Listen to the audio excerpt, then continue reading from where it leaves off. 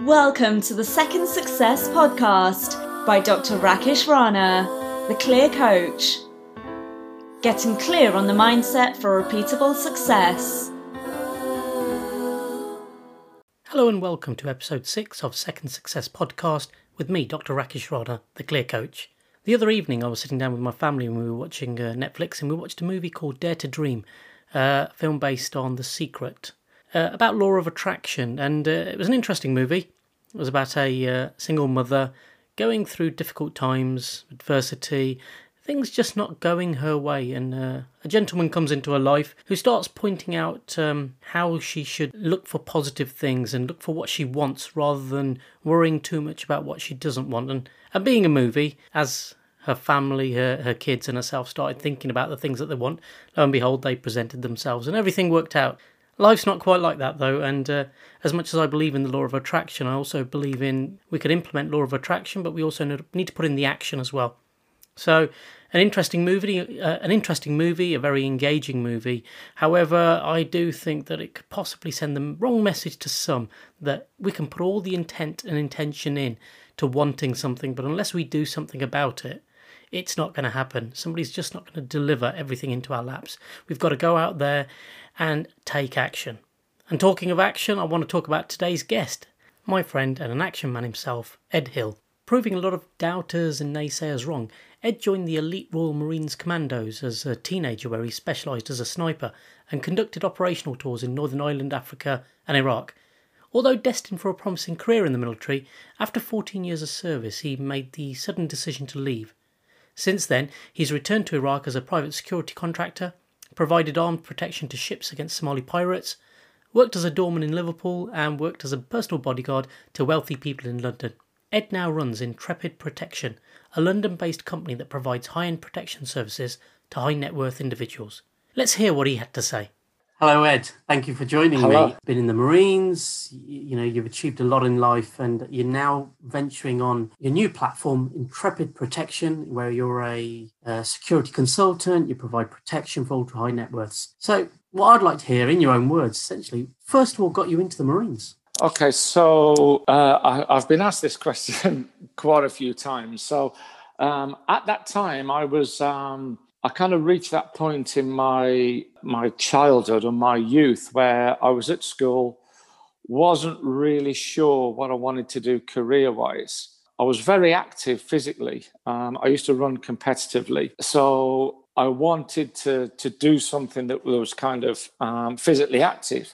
Mm-hmm. I was never, ever going to be a professional sportsman. So the next best thing was the military, because that was physically active and kind of up my street with something I was looking for. And the Marines was, in my view, certainly the most physically active unit I could have joined, the toughest I could have joined. And I always remember as a kid, I was 6 years old, and something that kind of stayed with me was I remember being with my dad, and my dad showed me all the we were on holiday, and all the kind of cap badges of the various army regiments, and then he showed me the Marines, and he picked the Marines out, and he said, right, these are the elite, these are the boys, kind of thing. And that always stayed with me. And I also had this kind of doubt as well as to whether I was robust enough to make it through, because I guess like most teenage boys, I was a scrawny teenager, and there was always the naysayers that were always there. Kind of what you in the Marines, you'll never make it, you're not big enough, you're not tough enough, you're not this, you're not that, and that was always kind of in the back of my mind.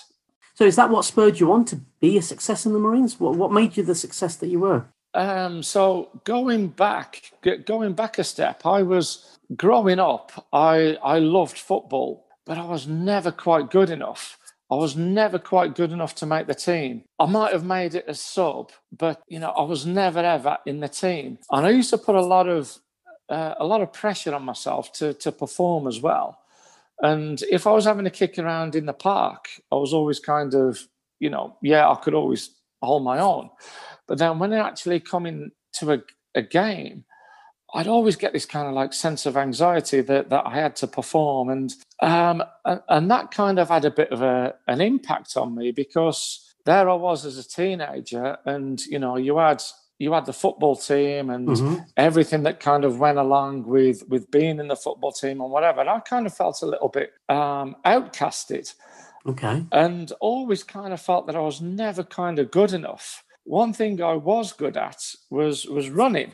So I thought, right, rather than kind of put all my focus and attention into, trying to be, make the football team, I'll try something else. So I started going out and running and whatever. And the next thing, I was clearly the best runner in my school by far. And then I joined the local running club, and I was, certainly one of the best there. But that wasn't enough for me. I then wanted to join a better running club. So I joined that running club, and I was good, but I was certainly wasn't, I was certainly never going to represent, Great Britain in the Olympics. So there was a competitive nature to you to succeed, to become the best you could be. Yeah, there was. But I think going back, a lot of it was kind of spurned by, that kind of rejection and being outcasted, if you like, by not making it as in football. I wanted to be good at something. And it's interesting you had that mindset. There's some that could have failed at one thing and not wanting to try their hand at anything else. We've seen this time and time again, where failure is a setback and we don't want to continue. In fact, you at a very young age had a very much of a growth mindset, where you took that failure and used it as the impetus to really drive yourself forward in a different area.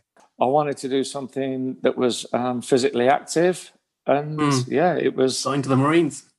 It was the Marines, yeah.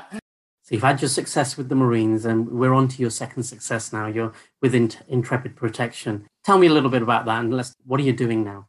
Okay, so Intrepid Protection, it's a private security company which is geared up around providing high-end specialist services to high net worth individuals, very wealthy people, celebrities, people that need that higher end security service. What that involves is pretty much bodyguards. I'm not talking nightclub doorman. I'm not talking your security guard on Tesco's. I'm talking guys who have a similar background to myself. Guys who've been at in the Marines, in Special Forces, in other units such as the Parachute Regiment.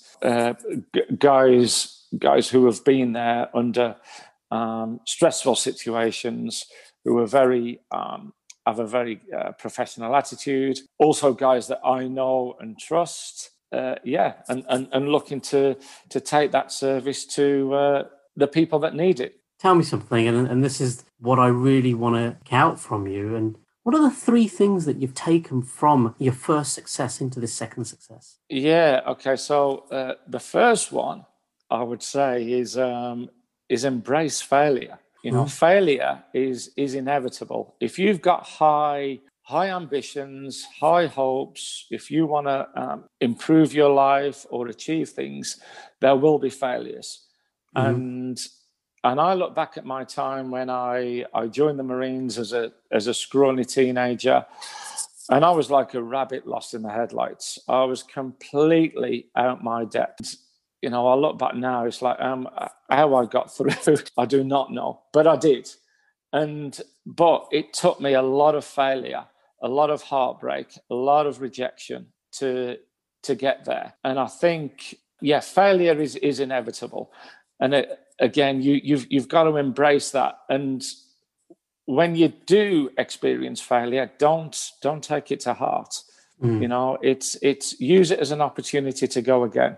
I've probably had, and I say this to my daughter, my daughter looks at me as being some, very kind of successful guy. But what she doesn't realize is that behind that success is failure after failure after failure, and it's just a case of, you fall off that wall and you go again. and yeah, I think you've got to have that mindset as well to be able to embrace failure and accept it.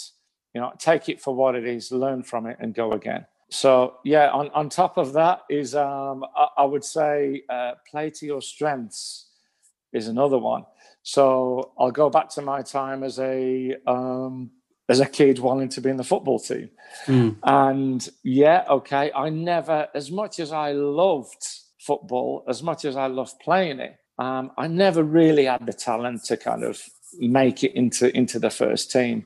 So instead, I went for something else, which was the running. Yeah, I was a very good runner, and that enabled me to progress and take that into my next career, which was in the Marines, because there's a hell of a lot of running you have to do in the Marines, So yeah.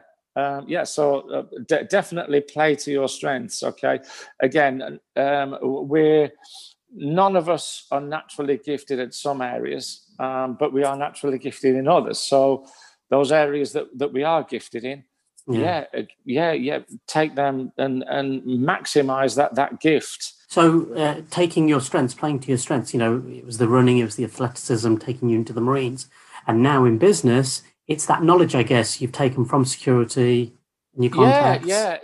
And also, my strengths is that I know, and I guess by nature, I have good morals, which again was something which was really deeply instilled into me in the Marines, because again, I'm in an organization where, and I have been in situations where you look at the next guy stood next to you and you would die for that person, and that person would die for you. Again, it's these morals and that embodiment of trust, if you like, I'm now taking into my business, and I know that pretty much if I give my word to someone, that is 100% that is my word. And I think when you're dealing with billionaire clients and high net worth individuals, and certainly Russian clients, they can sniff this out. They don't trust easily.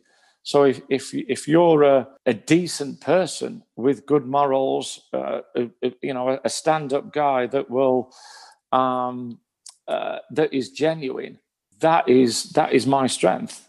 So yeah, I play to that. So it's embracing failure, playing to your strengths. And what's your final? Okay, my final one I would say is maintain a sense of humor. Yeah, again, one of the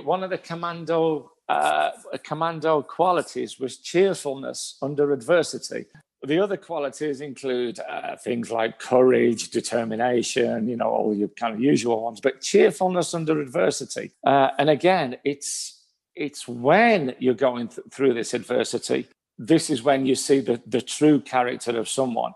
It's easy to be happy and, the joker in the crowd and everything's going well. The true measure of someone is when things are not going well. When things are not going well, if you're the type of person that blames everyone else, if you're the type of person that kind of goes into yourself, then that's not really showing strength of character.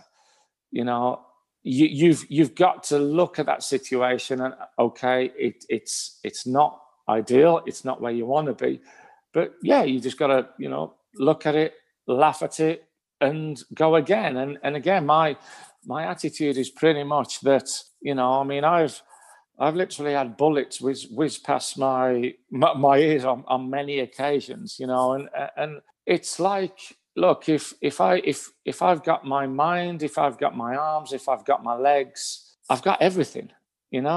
Money, power, it can come and go. But if you've got a good attitude and you've got a good health, what more do you want? Of course, I was going to say, I'm hoping that the current business isn't as life-threatening as your time in the Marines. But you're right, with the pressure cauldron that we're currently living in, to have that sense of cheerfulness around you, I think take many people a long way. It's an attitude. Yeah. It's important. You have to. And again, it's, when so many times when I was serving, we'd be on Dartmoor, we'd be on the mountains of Scotland, we'd be in Norway, soaked to the skin, knowing that you're going to probably spend the next 4 or 5 days soaked to the skin. You're cold, you're wet, you're hungry, and you just look at your mates and you just laugh at each other, I can't imagine. Of course, you can only laugh. I do find myself in dire situations, and what can you do? You either cry or you laugh, and I'd always laugh. Yeah, definitely. And it's the old Monty Python sketch. It's like always look at the bright side of life. Of course. Talking of that, how with the pressure that everybody's under these days, and especially business, how do you stay level-headed? What keeps you sane? I think it's a sense of being grounded, and I think it's going back to what I've just said about what's the worst that can happen. Okay, yes, all right, you might lose your home, you might lose your business might go under, whatever. It's not the end of the world. It's really not the end of the world. I've been to Africa, I've been in war situations in Iraq. These people have got problems. There's always somebody worse off than you. And I think it's just right. Okay, it's not easy, and you have to take a bit of a step back, assess the situation, make adjustments where necessary, make a calculated decision as to what you're going to do next. Mm-hmm. If that means that you have to close your business and start again, then close your business and start again. It's not the end of the world. We're fortunate that we live in the UK, where if things do get that bad, chances are you probably won't be living on the streets. And we're very fortunate that we have a welfare system here. So again, I always, when I was serving, I always used to think of the guys in the trenches in World War I. I think, oh my God, okay, right, yeah. If I think I've got it tough, what about those poor guys? I was going to say gratitude goes a long way, and people, when I work with clients, sit there thinking that they don't have enough. Sometimes just focusing on the gratitude for the things that they do have, it just completely changes your mindset. Definitely. And that's one thing I do. I would probably say most mornings, and if I get time to do it in the evening, and I do, and I'll just take a couple of minutes and I'll just think of 5 things every day to be grateful for, and that could be the fact that I've got a roof over my head. That could be the fact that I have a warm bed. I have a hot shower. I've got food on the table. It's these simple things that, actually, I've actually got it quite good. Forget the Porsche, forget the Ferrari. Yeah. Food on your table, a loving family, nice clothes, or whatever it could be. What more do you want, really? That's the thing in life. Absolutely. I could spend ages talking to you about your details in the Marines, especially some of the clients that you might now be working in. And obviously, that's probably a topic for another day. But one thing I do want to ask you is that probably the final question is, what is it that you want to be remembered for? My attitude on life has always been, and again, this has been from a young age. I've always had the attitude that if the good Lord was to take me tomorrow, I could lie on my deathbed and look back and think, you know what? I've had a good go. I've given it everything. And indeed, if I was to drop dead now, I'd actually be quite satisfied that, I've kind of lived life to the full. And yeah, I've gone for it. I've tackled things, and so that's from my perspective. I guess what I would want other people to be remembered for is, I would like people to remember me fondly for being a decent guy. Probably first and foremost, but yeah, if I could have inspired someone and helped someone, then yeah, that's good enough for me. It was an exercise I did a long time ago where, I could out in my future, probably on my deathbed.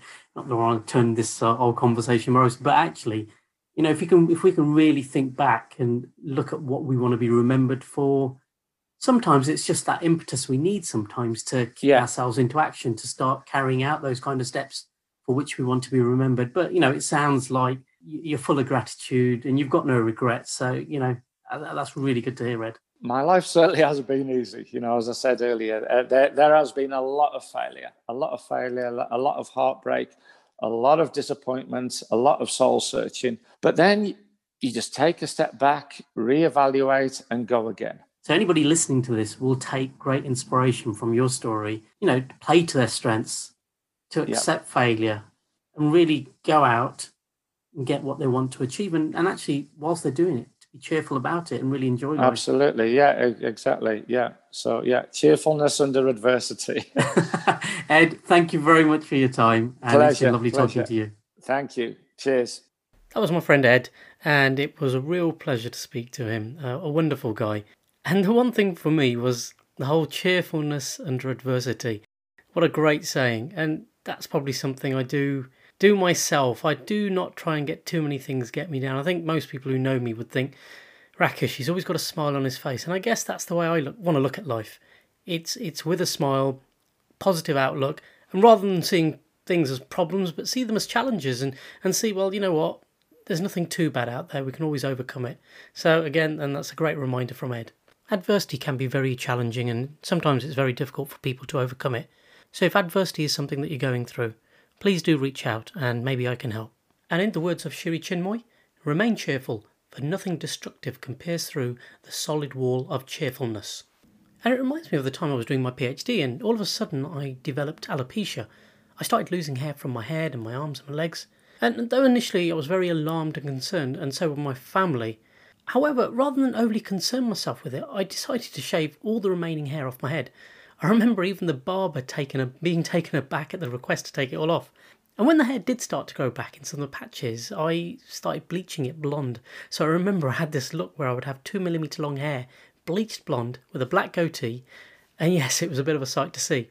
And when I initially developed alopecia, it was a difficult time, but looking back on it, and even the time straight after, it wasn't that difficult because of the outlook I had. Initially there was a time where, yes, it was a bit of a challenge, but that didn't last long.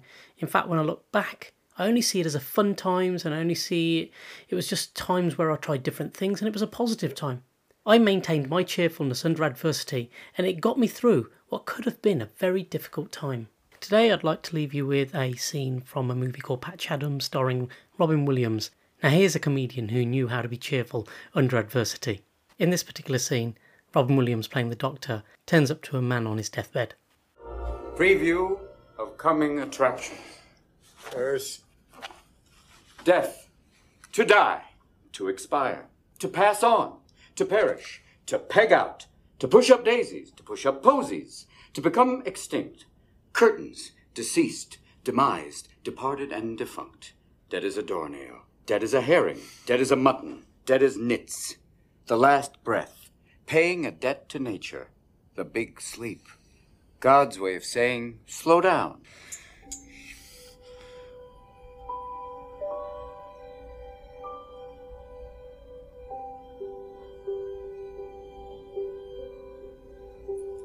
to check out. To shuffle off this mortal coil. To head for the happy hunting ground. To blink for an exceptionally long period of time. To find oneself without breath. To be the incredible decaying man. Worm buffet. Kick the bucket. By the farm. Take the cab. Cash in your chips. And if we bury up, we have a place to park my bike. Thank you for listening to the Second Success podcast. I'm Dr. Rakesh Rana, the Clear Coach.